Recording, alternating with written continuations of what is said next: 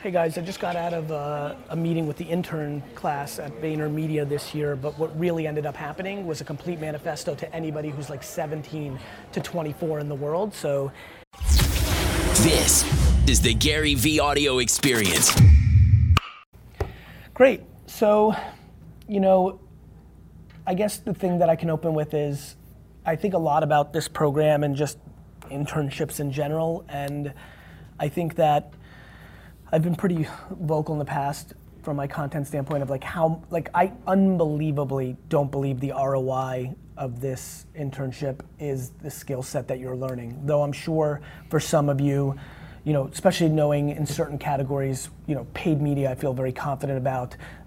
All of them I do, but there's clearly places where you will learn skill sets. I'm sure you'll learn plenty on Team Gary, we're proud of what we're good at. But this has to be a huge, big game of interpersonal relationships. It is you're gonna cozy up with each other because it's easy, you're going through the same shit, right? And it creates a natural bond. It's imperative that you muster up whatever extroverted DNA you have to just say hello in the kitchen. It's just imperative. I can't explain enough to you that there are 13 people that work at this company right now that in 19 years are gonna be the CMOs of the biggest companies in the world. I don't know what to tell you. So as you can imagine, if I'm even half right, the serendipity of one of those people, becoming somebody you have a relationship with disproportionately changes the course of your professional career.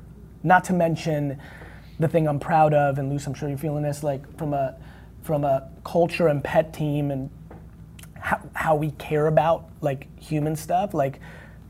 There's the professional aspect of me being right about that, and you then becoming way more advanced in your career 12 years from now because you've tagged along with Lisa or Johnny or Susan as their careers progressed. There's just also the fact that a shocking amount of people at VaynerMedia end up marrying each other, becoming singular best friends with each other.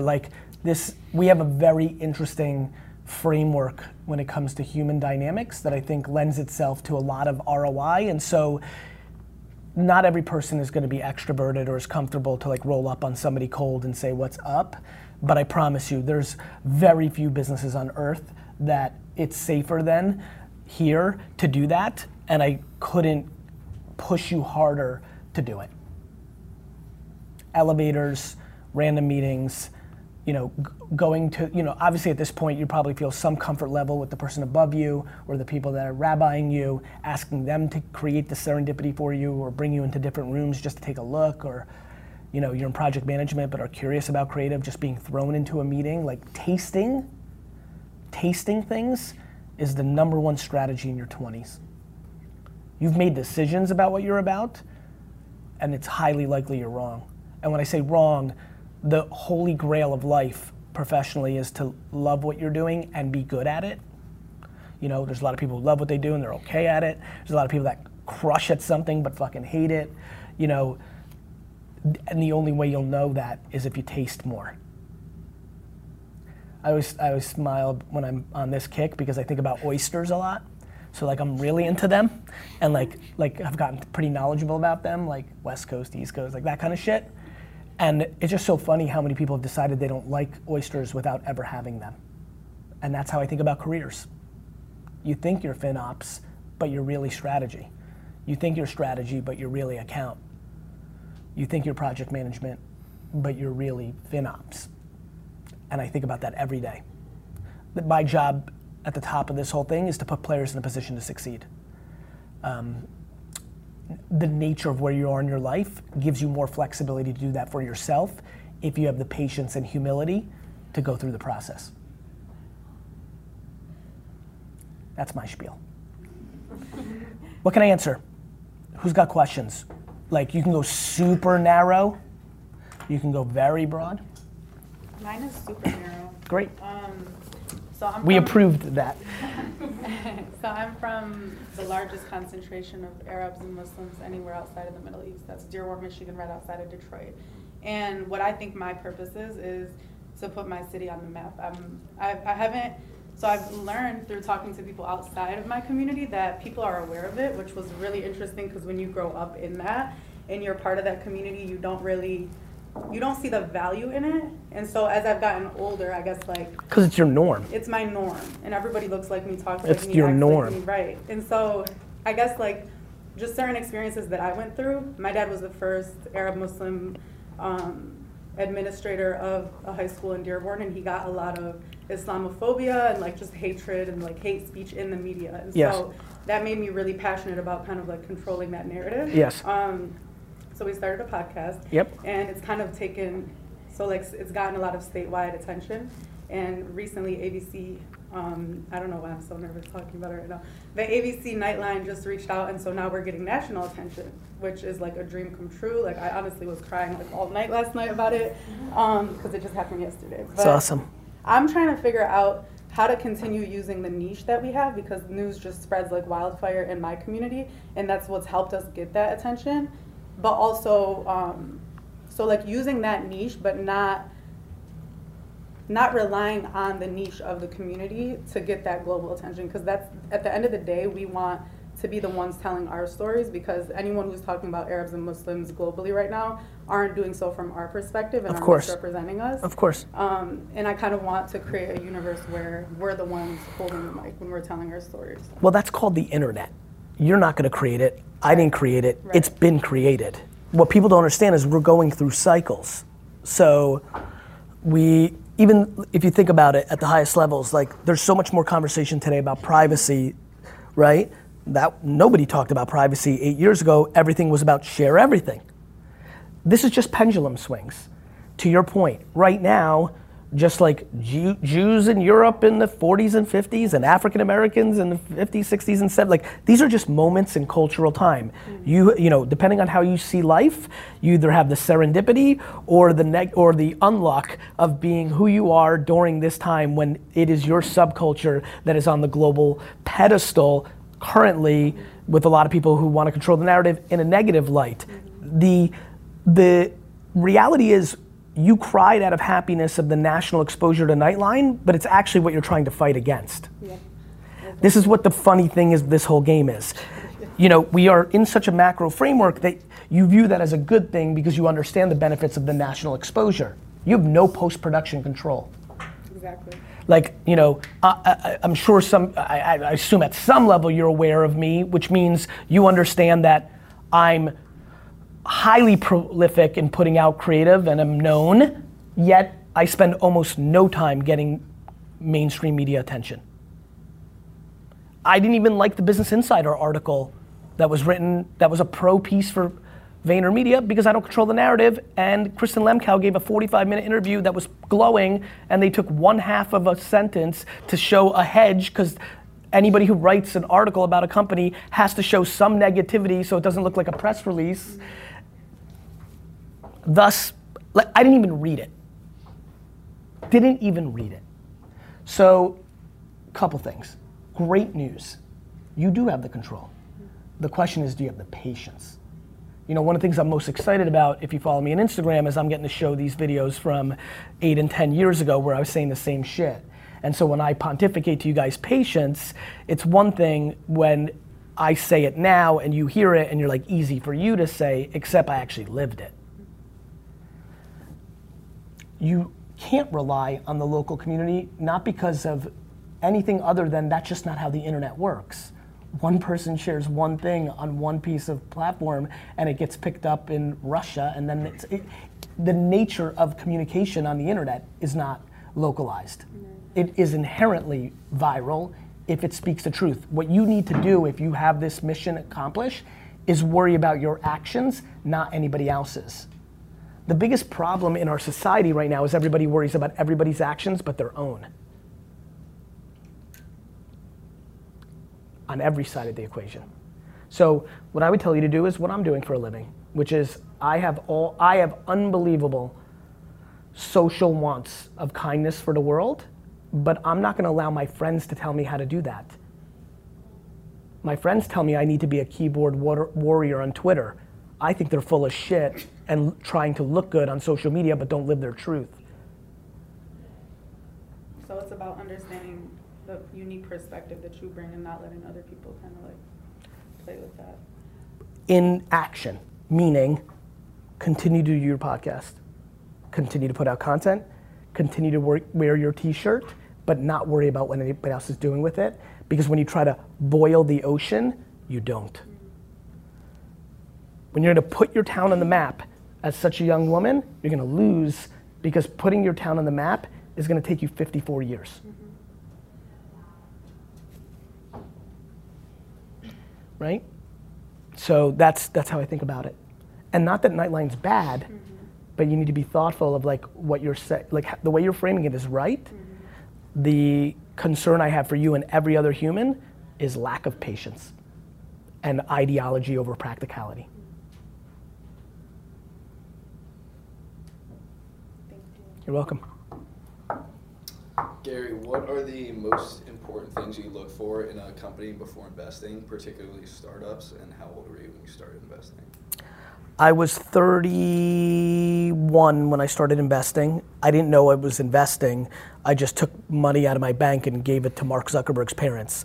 Like literally, like that's the truth. Like I didn't think about my Facebook, Tumblr, and Twitter investment as I was an investor. I thought of them as, I'm in this point in my life, I'm 100% positive these 3 platforms are gonna be big, and if I put money in now, it's likely that it'll be worth more money later. I didn't even understand IPO. Bro, if I knew that you could carry other people's money, what carrying means is I take $1 million from somebody who has it and I invest into Twitter and I get 20% of the upside after they get their $1 million back, I'd probably own the Jets today. That's how positive I was about those 3 platforms, but I didn't even have any education of what investing was, so I only wrote my own personal money. Instead of going to all my rich wine customers, I would have probably raised 25 million, I would have got 20%. If I got $5 million and invested into Facebook and got 20% of the carry, it would have been $100 million. So like, so that's one context point. Today, the answer to that question is 100% based on the person. I am no longer interested in an idea. I don't want to hate the idea, I don't want to hate it, but I now, after 10 years, see the patterns, which is, this is singularly, for me, a game about people. Yeah, I have a follow-up. So, particularly now with, you said this on your Instagram account, talking about like the weed bubble similar to the crypto bubble and et cetera. How, like what players do you think will win through that? Like what? The she and he that I think knows what the fuck is going on and knows how to adjust and waits a decade to win, versus the 99.999% of people who are infusing CBD into products and thinking that's some magic fucking pill. Hey Gary, I have a CBD cocoa. I'm like, cool. They think the CBD part is the magic pill. They don't realize it's the commodity. Everybody's doing that right now. Everything is CBD infused. So will you go out and invest more in that now? Less, because now is the time of danger, because everyone's in it. So you have to be more thoughtful. This is the great era of jokers in crypto and cannabis. Yeah. Yet, 7 of them are the Meg Whitmans, 7 of them are the Mark Zuckerbergs. The problem is there's 7 million to get through. Yeah. 4 years ago, there was 800,000 of them and the same 7 were there. Now there's 7 million of them and the same 7 are there. That's the problem. Got it? Yeah. Gold rushes are dangerous. Yeah. Most people lost money. Obviously, the culture here is so amazing and different from a lot of companies. How have you noticed it change as VaynerMedia has grown from 2 to 800 people in the past 10 years? There's more cynicism from people because they're less close to me. So it was easier to control when the company was smaller. You'll appreciate this. I don't even think of it as control. I think of it as, if 59 people are in the company and I'm around them all the time, they have a better read of what I'm up to. There's a very big difference between the way Team Gary Vee feels about me versus LIC producers, not because they're on Team Gary Vee, it's that because they're closer. Yeah. Dustin didn't like me the first 3 months. He's not here, but like Dustin didn't like, but there's a conversation we had because he by nature is cynical. There was a couple people on Team Gary Vee that were ready to leave Team Gary Vee that were up to their own agenda, so they were burning bridges, and he was affected by that. And And if he was a Vayner employee, he would stay that way because what Dustin had by being around is just a luxury to see it play out. Mm-hmm. And different from being close to you, how would you say it's changed as you've grown more followers and like gotten a bigger image in the media? My intuition on that is that there's a small percentage of people in this company who think I don't care about the company or I'm not involved because they think I'm spending all my time being Gary Vee. Mm-hmm. That would be the only case, and that's probably 3 to 12% of the people within their first year to 2 years. Or there's just inherent in people who just like the idea of fighting against the company. You know, that's just the way life is, and that's okay. I deploy enormous amounts of empathy against all of this. But it's changed because everything changes. It's like anything else. But I think the spirit and the intent is 100% intact, which is why even at 850, it feels a lot better than other places that are even 50. It's not, people are like, oh, people are so basic, they think size destroys it. Intent destroys it. There's plenty of 38-person companies that suck shit. Yeah. Because she or he is about their money, not about their employees. Not super complicated. Right. So just natural stuff that I'm super signed up for. You know, I don't like being judged negatively that way by my own team, but I'm empathetic. You know, you try to do open door policy, try to do things like this. But, you know, the realities are there's collateral damage in anything that is growing. As long as I put my head on my pillow every night, it makes everything pretty easy. And I look at data. How much voluntary exiting do we have here? How many people want to come back after they leave? What, you know, I don't look at fake data like Glassdoor. I look at real data. Mm-hmm. Yeah, I was watching this video that you did yesterday, and you said like whenever there's a sheet and someone's leaving, like you always read all those papers and like figure out why they left, and like it's both extremes. To this day, there's not a single person that gets fired from VaynerMedia without me personally approving it. That's all you need to know about this company. Like, I'm so petrified to do the wrong thing that I have that in place. Think about that. Like, and just to give you guys context, which you wouldn't maybe know, is I give uncomfortable amounts of autonomy to leadership in this company. Yet, to be fired here, it has to get signed off by me. So, you know, yeah, I mean, it's intent. Yeah, and we're wrong sometimes.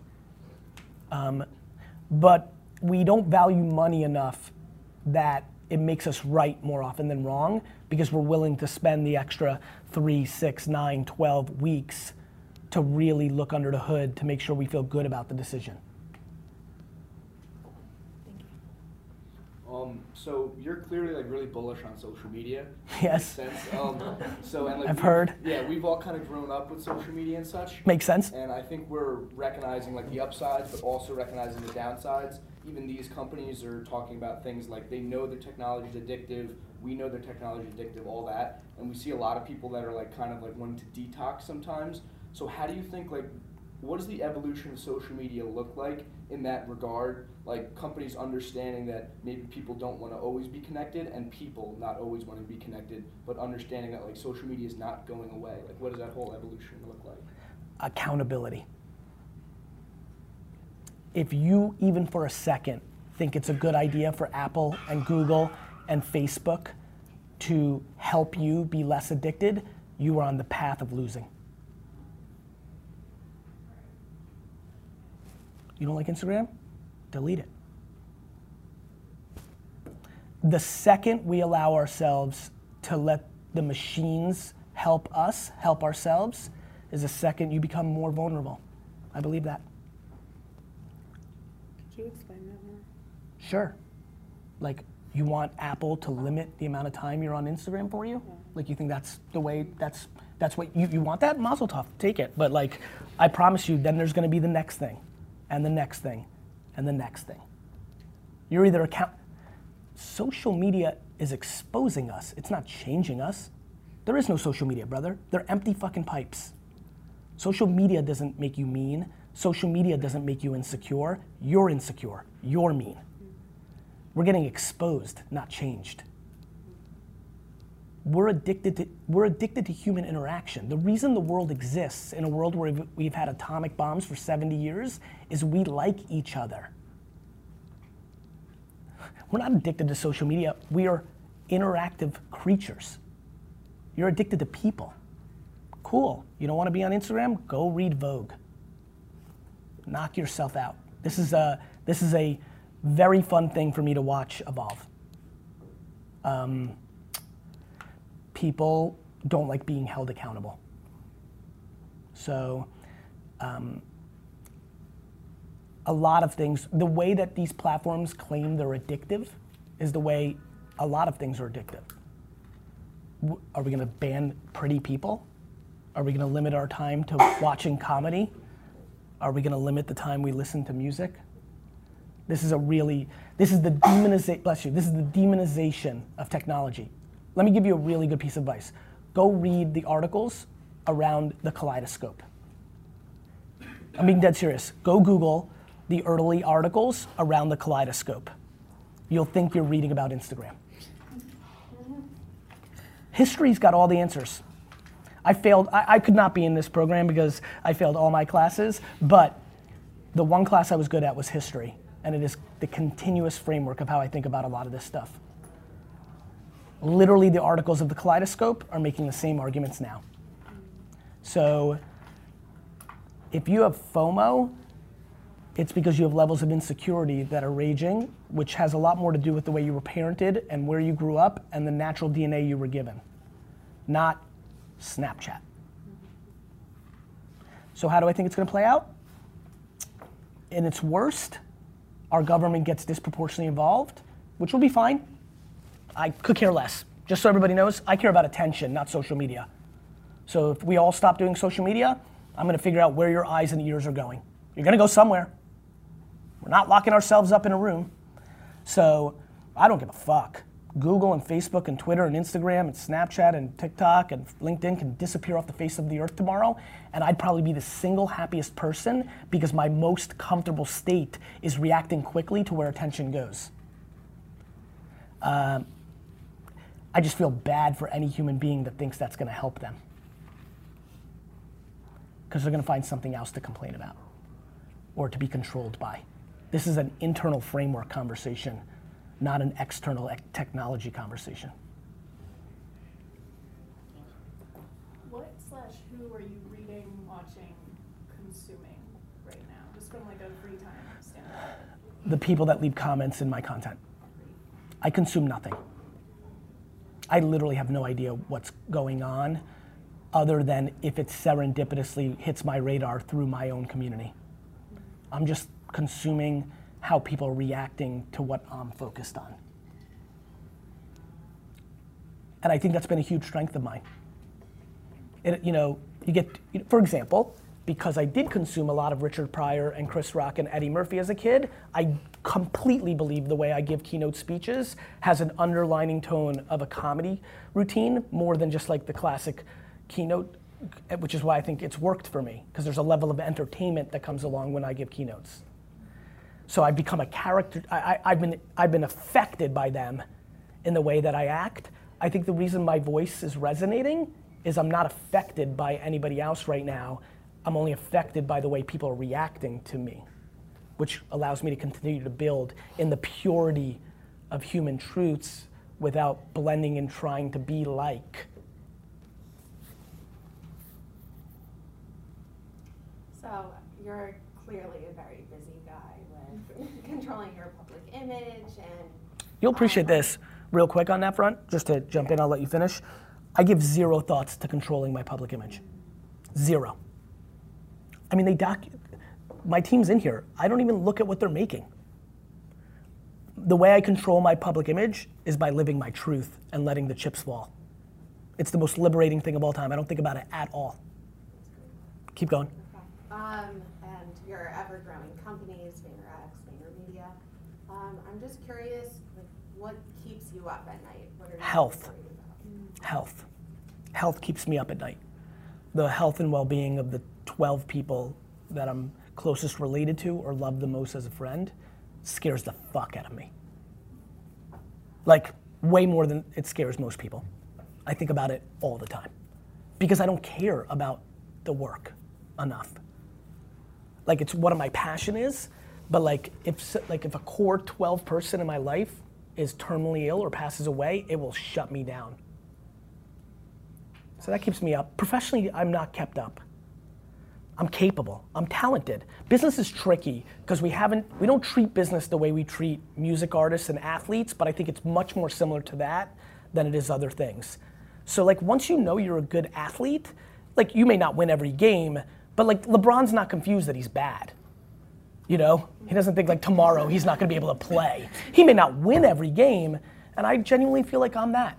Like I'm not gonna miraculously tomorrow not be what I've been for the last 38 years of my life, which is a disproportionately successful business human, right? So I'm good. Yeah. Hi, Gary. I'm on the phone from the LA office. I am so sorry I didn't get to say hello. I didn't know. I completely blame Alex Klein. Who is it? What's your? Please go around. I don't know how many are on the phone, but please say hello. Go ahead. Okay, so I'm Lindsay. I'm from the LA office, and I'm actually from Atlanta, Georgia, but I'm on the paid media. Awesome, Lindsay. Go ahead. So I just had a follow-up question when you were talking about social media earlier and exposing people. What's your opinion on Instagram testing, taking away likes in Canada and stuff like that? I hope they do it. How do you think that will impact social media? It will change a lot of people's creative because they won't pander to likes. They'll start putting out more of what they want to actually put out. It will make a very high percentage of people lose leverage because their social equity is predicated on their following count. And I think it would lead to good behavior.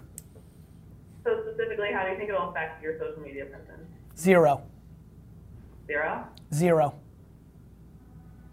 I'm not predicated on my following count or my blue check or how many likes a post gets. I'm predicated on the message I'm delivering in the content. Cool. Thanks. You're welcome.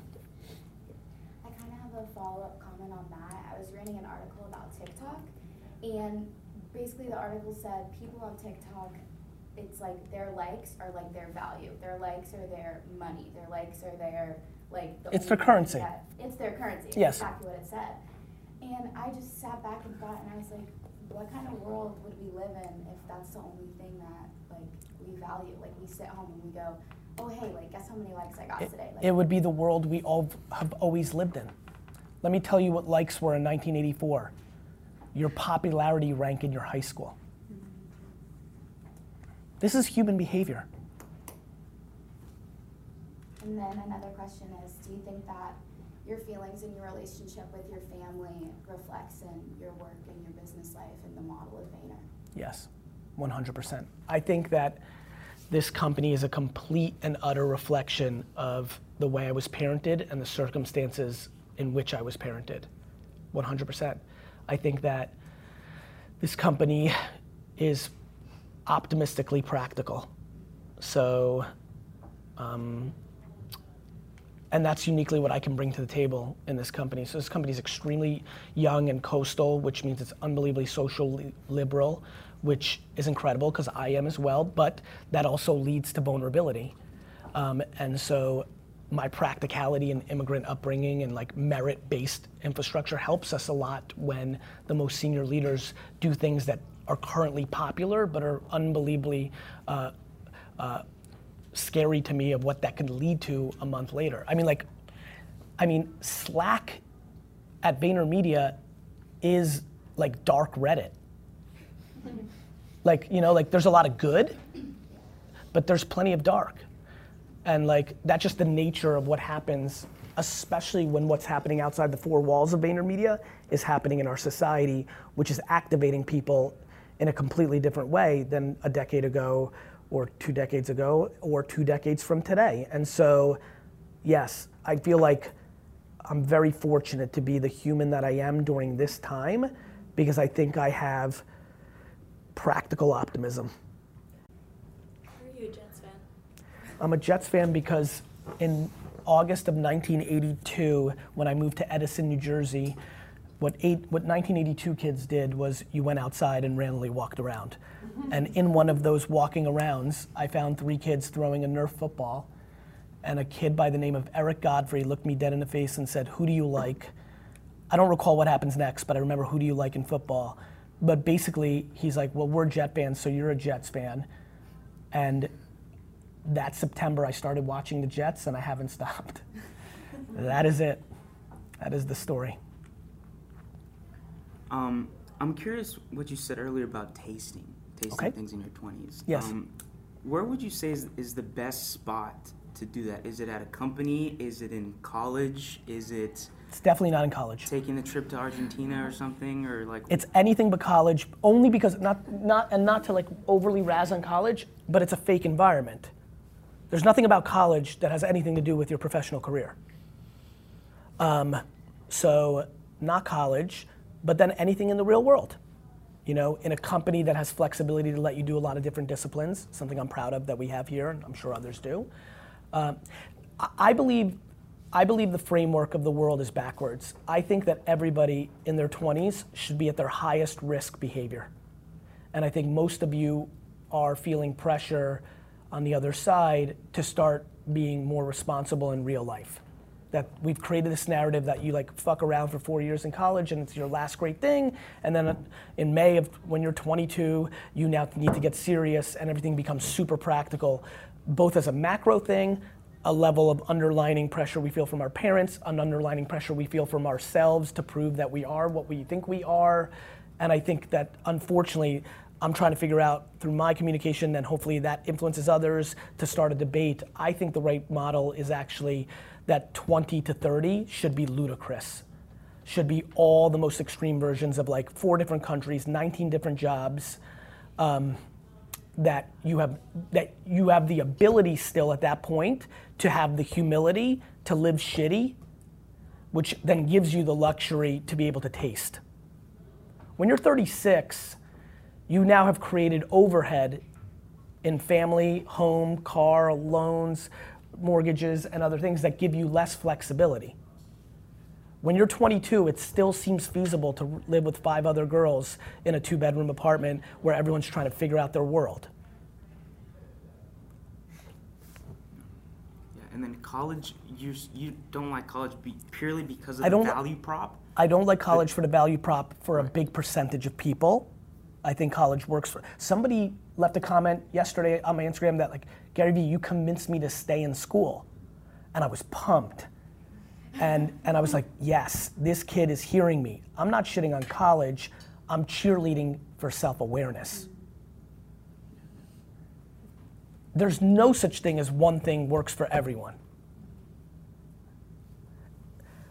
And one of the scariest things in American society, one of the scariest things is parents putting pressure on kids to go to school to make the parent feel good and making the kid take on debt for that when the kid doesn't feel like they want to do that. And then they come out the other side and they literally spend the next 15 years trying to reconcile that debt. That's why you have a lot of unhappy people.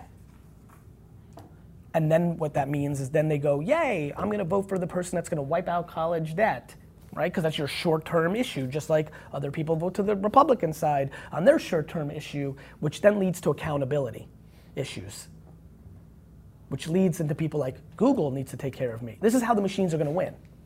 You understand that, right? I don't want the machines to win.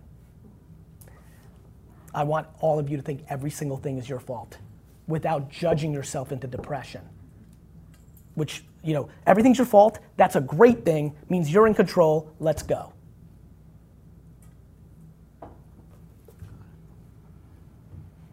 So this actually is like a good segue to like this question I have. So for someone like myself who like wants to go into entrepreneurship ultimately and like start a business, like I'm interested in several areas like media, emerging tech, all that, but I don't really know like which specific thing I want to do. Would you say to like start at like some company first and then kind of figure it out from there, or just like kind of go? How do you learn?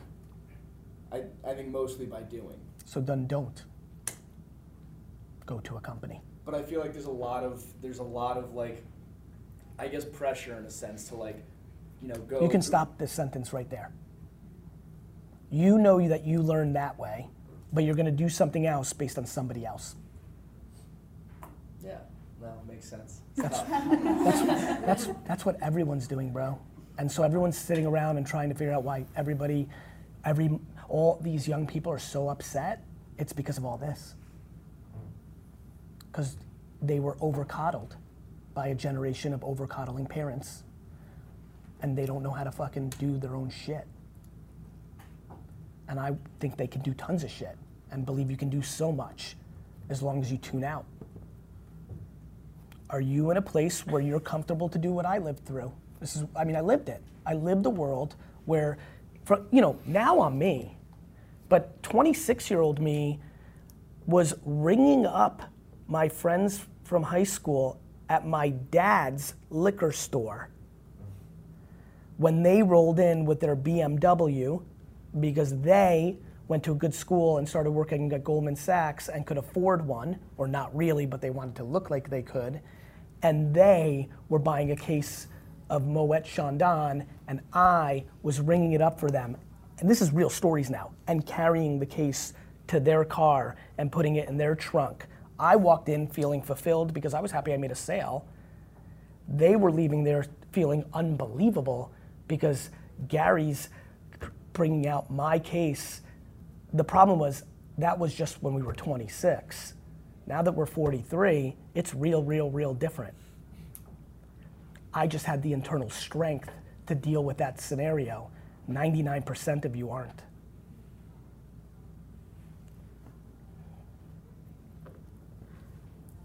How fucking great do you feel at the end of the day?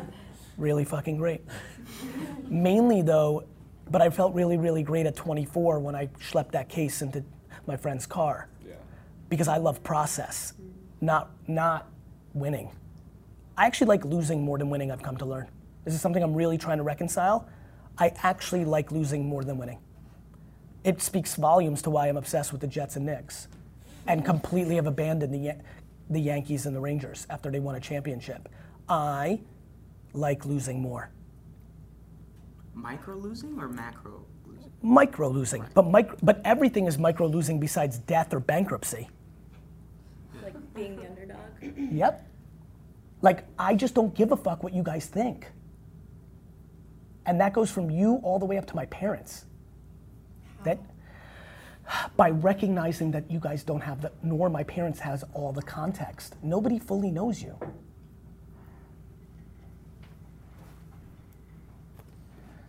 It's actually through empathy. At what age was that like? Early. Like, I can't believe how now, understanding a little bit more, back to like being in your own cocoon, I can't believe the mentality I brought into high school. Mm-hmm. Like, to navigate high school the way I did, which is like completely and utterly not affected by peer pressure in hindsight, is wild to me. That takes a level of like self-confidence at such an early age that I think I just understand so much more of what I am now really on that window, because that is such a tough spot. And that. Do you attribute that to your parents and the work from a young age, or yes. Your parents? The DNA my parents gave me, clearly the way that my mother raised me, having to earn my keep, and then just like DNA, man, just like that voice that we all have, like I just always felt that I was better. And here's where it gets really good. But if the world showed me I wasn't, like I remember going through, this is actually interesting, I don't know if I've ever shared this. I remember vividly going through the ages of like 7 to like 16, being stunned anytime I didn't win in something. Like shocked. Like just could not believe that Rick was better at tennis, or John just beat me in one-on-one, or I wasn't the fastest in my class, or like just shocked. And and I've been thinking about that lately because it sparked in me a few months ago. I'm like, wait a minute, that was weird. What was that? Because I just kind of remembered it. Like shocked. I remember actually what seemed in my mind as a disappointing thing at the time, and now I look as a great thing. I remember thinking somewhere around 13, 14, 15, that I lost my expectation of always winning in everything every time. And I remember thinking like that wasn't good, but in hindsight, I think it was great because the reality is I got into this place of complete and utter confidence, but being able to not come up with excuses if it didn't work out. Like watching people like lose and then blame the sun. Like literally, like I overheard it a couple of weeks ago somewhere. I was walking I'm on vacation. I overheard it. Like this kid lost to his cousin. It seemed to me they didn't look like brothers, and he was blaming the sun. And it took everything I had to not like roll in and be like, bro, I love you, but like you need to realize like the sun was there for him too. And I think a lot about that accountability. Like if you're coming up with excuses, like being super confident, filled with excuses when it doesn't work out is called delusion. So I feel great because I love process. Do you have a chip on your shoulder? Of course. Do you feel like that's, like I've heard you talk about this before and I can't reconcile this with myself because I just feel like I want to wake up one day without a chip on my shoulder. I know that it motivates me, but I just want a longer term, more, in my opinion, sustainable. You're judging other people. Yeah, definitely. If you and judging myself. Because you're judging other people. Okay. The great unlock in life is not judging yourself. My friend Tom Bellew during a podcast kind of like said, hey, your superpower is this, and it hit me. I'd never thought of it. And then I sat with it, and then I really sat with it, and then I'm like, oh fuck, I don't judge myself because I don't judge other people. You wanna stop judging yourself? Stop judging others. How? By recognizing, by starting to lean into words like empathy and compassion.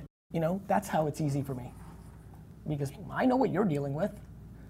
I know why I had to drink pee out of a Pepsi bottle in Dover, New Jersey when kids picked on me because I couldn't speak English. So much so that when I talk about my narrative, I always say that I moved from Queens to Edison, but the truth is I lived in Dover for a year, and only in the last couple of weeks I realized maybe I just shut that piece out because it was painful as fuck. But I'm not mad at those kids.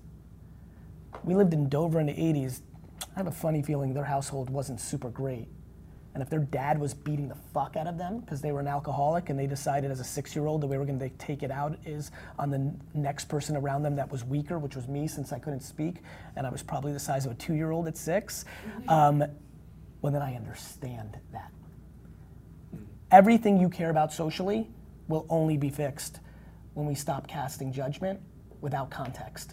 Super easy for all my rich friends on the Upper East Side and third generational wealth to call people racists when their whole life has been taken care of for them. On the same token, there is no room for hating anybody at any shape or form. So, I think you can get real happy real fast if you spend as much time trying to understand what gets somebody there versus what's in it for you, why you're being affected. That's how. Then you become strong. Then you can really make shit happen. Instead of what's happening now, which is, cool, we're in color wars in society now. We're just in good old-fashioned camp color wars. Team red versus team blue. That's it. And everyone's on tilt, and we are treating our society like I treat sports. The only place where I'm delirious and delusional and have no common sense and am at my worst is when I talk New England Patriots football. There's nothing.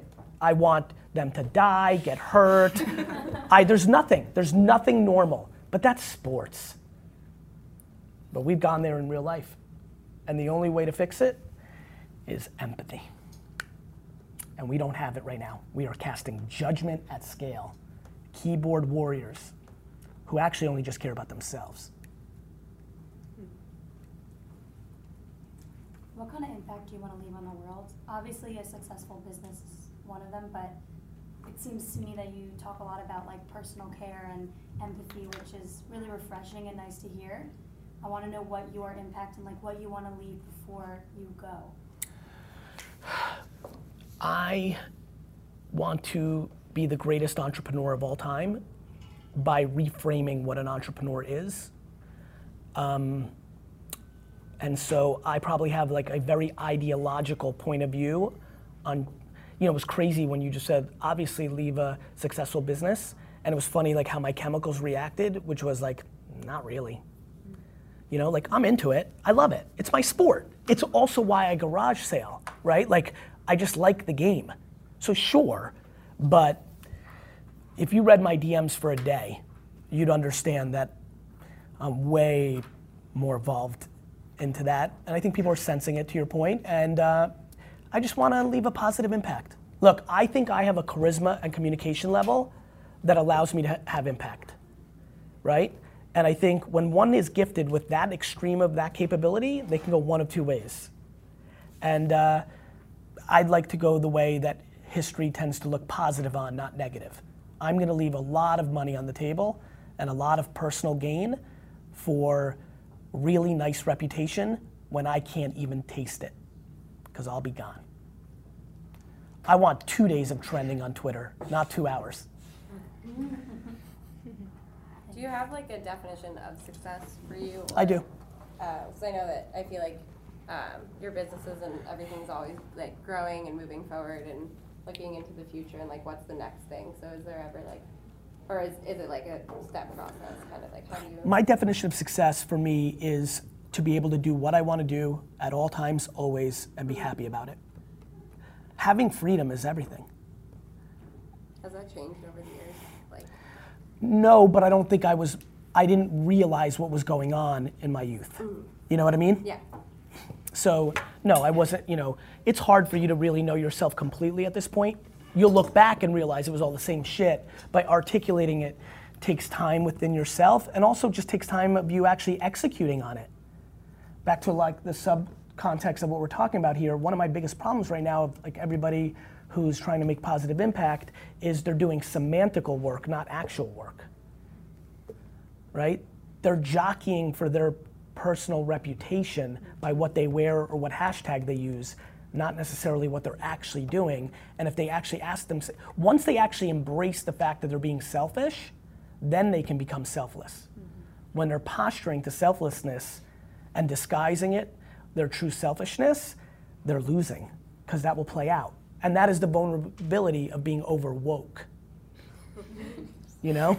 That's the vulnerability. And the reason I like saying them out loud is because people aren't saying that part out loud, which then doesn't allow a lot of this good to actually be effective.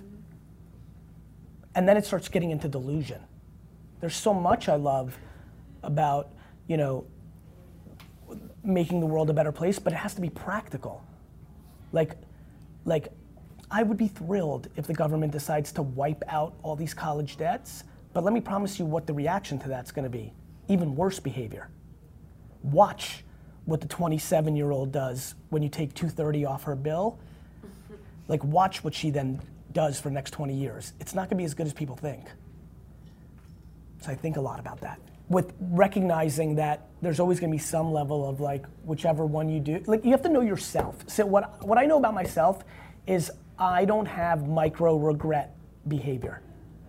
Maybe when I'm much, much, much older, it will kick in because I'll run out of time, but having time in front of me doesn't allow me to dwell or regret. Other people I'm watching here are 24 and are regretting shit already. And I'm like, okay, I need to help them think about this because that's a bad framework, because if you regret, if you're that insecure, if that's your perspective, then you have no right answer. Because if you go and travel and you're 34, whatever you are financially or professionally at 34, you're gonna be like, motherfucker, I should have worked more, fuck Argentina. Or if you do the other thing and you work your face off, you'll be like, fuck, I ended up just like fucking Gary. All my friends had fun, and yeah, I got $1 million in the bank, but I'm sad, because I wish I went to the fucking beach more often. So either you're in that framework or you're not, which is a great way to put a bow on everything I've been telling you. You wanna blame other people, the government, Google, knock yourself out. You will go to the grave blaming somebody for something. You wanna understand that even if you're in the worst circumstances, the hood, drug parents, super triple minority, transvestite, minority brown, like everything quote unquote stacked against you. But the reality of actually an internet-centric world means you have a lot more control than our grandparents did. It becomes an interesting game. You have full control of your podcast. Let me tell you about your podcast in 1984. It's not getting put on the air. This internet thing is this is going to be a circle, guys. This internet thing was so fucking amazing in 2000 to 2010. Now, we're saying this thing is bad. Woe is me. Too much power. It's bad, right? The extreme left is saying like, we need to limit these countries. The extreme right's like, you're censoring conservative. And guess what? When you guys are 42, we're gonna be back to this thing is great. This is what got us out of the dark era, because the good came. I'm just right down the middle. Not giving a fuck about anybody else's opinions or signals or noise, because I know it's selfish in nature. I'm doing my thing, trying to be good with this framework of guilt and gratitude of my circumstances that put me in my position. I'm trying to give back more than I take as a legacy, 5149 and some of the other shit I talk about. And if I fuck up, that'll be just fine too, because you are all gonna fuck up too. That's what I'm gonna do. Thanks for your time. Yes, no, definitely, since you didn't ask one, go. Sorry. It's okay. So you were talking about losing earlier, and I personally hate it. Like macro, like, or even micro, like, even if it'll like help me in the long run, what do you have to say to someone who hates losing to like come to terms with it? You need to figure out who you're most upset about losing in front of. What if it's literally everybody? That's great. Then you need to start really thinking about creating behavior to make yourself lose more. You basically are in the same place that a slow maturing 11-year-old is who hasn't started swimming yet. The only answer to your question is to jump in the pool. If you were like my younger sister, I would tell you that everything you should do for the next 5 years are things that you're likely gonna lose at until it becomes so numb that it changes your relationship with losing. Hating to lose in the way that you're describing it is completely predicated on not being able to deal with other people's judgment. And that is a tough spot to be in. You know? You gotta reconcile that with, I'm probably the most competitive person I've ever met.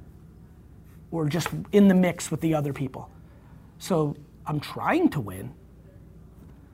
I don't want to lose, but I respect the game enough to accept it, and I weirdly get good tingles from it because it excites me to try again. You know? Like, is that how your relationship is with it, or what's your relationship with it? I do think that like fear of losing does hold me back a little bit from like Doing, things. of Yeah, course. from doing, for sure. But why? I guess it's because I'm like afraid of being judged, or like I don't know, like in my personal sense, I guess I'm afraid of like wasting time, like wasting resources. Mm-hmm. Well, it goes to the other word I love so much. You lack patience. And or the biggest thing that kids struggle with, contextualizing time. If there was, out of all the things we talked about, if on my parting shot I can inject something into you, it would be one thing. For you to feel the way I feel right now about 43 years old. When I was 22 and I started working at my dad's liquor store, my cousin Bobby worked there, who's my dad's first cousin, but my grandma was older than that. Punchline was he was only 8 years older than me because it was like kind of that like skip generation kind of things with like older siblings. He was 30. When I walked in that first day at 22, and I'd worked with him since I was 14, but like when it became real, I'm like, I'm a professional now. And we just spent a lot of time together, best friends, right? Like 15 hours a day in a liquor store together, small ones, like every day, right? I thought he was so fucking old. I thought that motherfucker was so old. So sitting in this room right now, knowing how you feel about 43 at 20, 21, 22, it makes me laugh. Because like, I could literally, like, how old are you? 21. Great. my mom was 41 when I was 21. I'm 43. Like if I was from the old country, there's a great chance that I could be your dad. You know, like I come into here and I'm like, I'm older brother, right? But like, it's like now getting into like dad territory, right? Meanwhile, I feel like I'm exactly one of you guys on some real shit. Mentally? Yes. Yeah, your energy is the same. I feel way more similar to you than I do to a 43-year-old other person. You know, like way more. I probably know way more about stuff that's cool than you guys do by the nature of my business, not because I actually live it. But the punchline is, if you knew that, if you actually knew how much more time you had, if you could context how uncomfortably young you are, if you guys could understand that you're part of a generation that means you're gonna live four more full lives. From the day you were fucking born to right now, you're gonna do that 4 more times. If you can contextualize that, if you could contextualize the blessings you guys have, that you don't live in a culture where you're expected to be married at 25 and have a kid at 26, that there's normalcy created around the fact that you can go and have a 20-year career and then start your family if you chemically or intuitively or culturally or internally want that for yourself. We are being so confused by the macro media landscape and the political landscape. It has never been a better time to be alive in the history of the world. For everybody who's being persecuted for looking different, I remind a lot of my friends to go talk to their great-grandparents and ask them how it went for them. This is why we need to spend more time with elderly people that are not our relatives. You want equal pay and like this and that? Cool. Go talk to a 63-year-old professional woman. Like, shit's good. And a lot's bad. You get to choose how you look at it. Not me, not them, you. And that's how this shit plays out. You just haven't contextualized time. I'm yelling at you to waste 8 years just to begin the process of trying to do something. I'm telling you, and I know I'm right, like in my fucking soul, that you should waste the way you see the world 8 years on resources and time just to start the thesis of what you should do with your life. And a bunch of you debated heavily if this was the right internship versus a different one and like what will happen and this and that. None of it fucking matters. The second you understand that you'll let me tell you this, and I know I'm running late, but we'll be fine. If you actually knew that you would never find out what the alternative was, shit would get real good. You know how easy it is for me to make decisions? Super easy. Do you know why? I wouldn't know what the alternative was. You don't overthink it. Because it's not practical. I don't have time to dwell on the fact that I passed on Uber twice, which was my best friend of any investment that I made. Every person I invested in was not as close to me as Travis was, and for some miraculous cosmic reason, I passed on Uber twice, which means that my $50,000 investment, which would have been worth $700 million today, didn't happen. And when I tell you I don't think about it at all, here's why. I'm smart and thoughtful enough about knowing how life works. Had I made that investment, everything would be different. Maybe I'd be going to India to give a keynote about that investment because I would have had much bigger profile, much different resources, and maybe in that private flight, maybe that flight would have gone down and I would be dead. So you just don't overthink the other possibilities, because I always find that that's hard. It's the biggest weakness everyone has. Yeah. They're trying to spend time on something that doesn't exist. There is no time machine.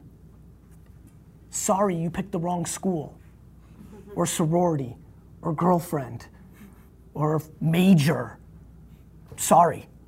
What are we gonna do? We're gonna build a time machine here? That's your practical optimism? Sure is. Because it's both optimistic and way more practical. Just roll with the punches. Because the punches are the framework. Everything will work itself out. Especially if you're fucking on the offense versus dwelling. Everything will work out if you decide everything will work out. It's very real. My mom lost her mom at 5. She was in the Soviet fucking Union. Real communism. Her dad then went to jail for a decade. That's a fucking tough hand. She's the most optimistic fucking person I know.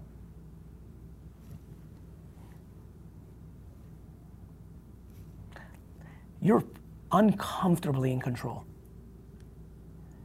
Yet this is the great generation of feeling we're not. Google's in control. Trump's in control. Brexit is in control. My parents are in control. You want your parents to not have control? Stop taking their money. It happens real fast. Real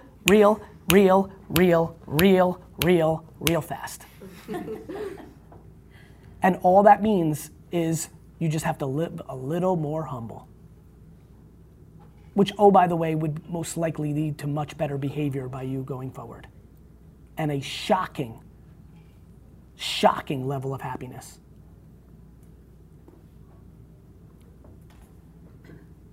That's life, as I see it at this moment. And it's real, you know? I really want this for you guys. Happiness needs to be the ambition. And you're way more in control than you think. You just have to stop paying attention to others. And unfortunately, the framework is to pay attention to others, which is how this is all happening. Cool. See ya. Thanks, guys. Thanks, guys, for listening. Please, please, please share the podcast and make sure you've subscribed, because a bunch of you aren't subscribed. And more importantly, a bunch of you listen every day and haven't told your friends it's the best podcast in the world. I'm watching. Have a great day.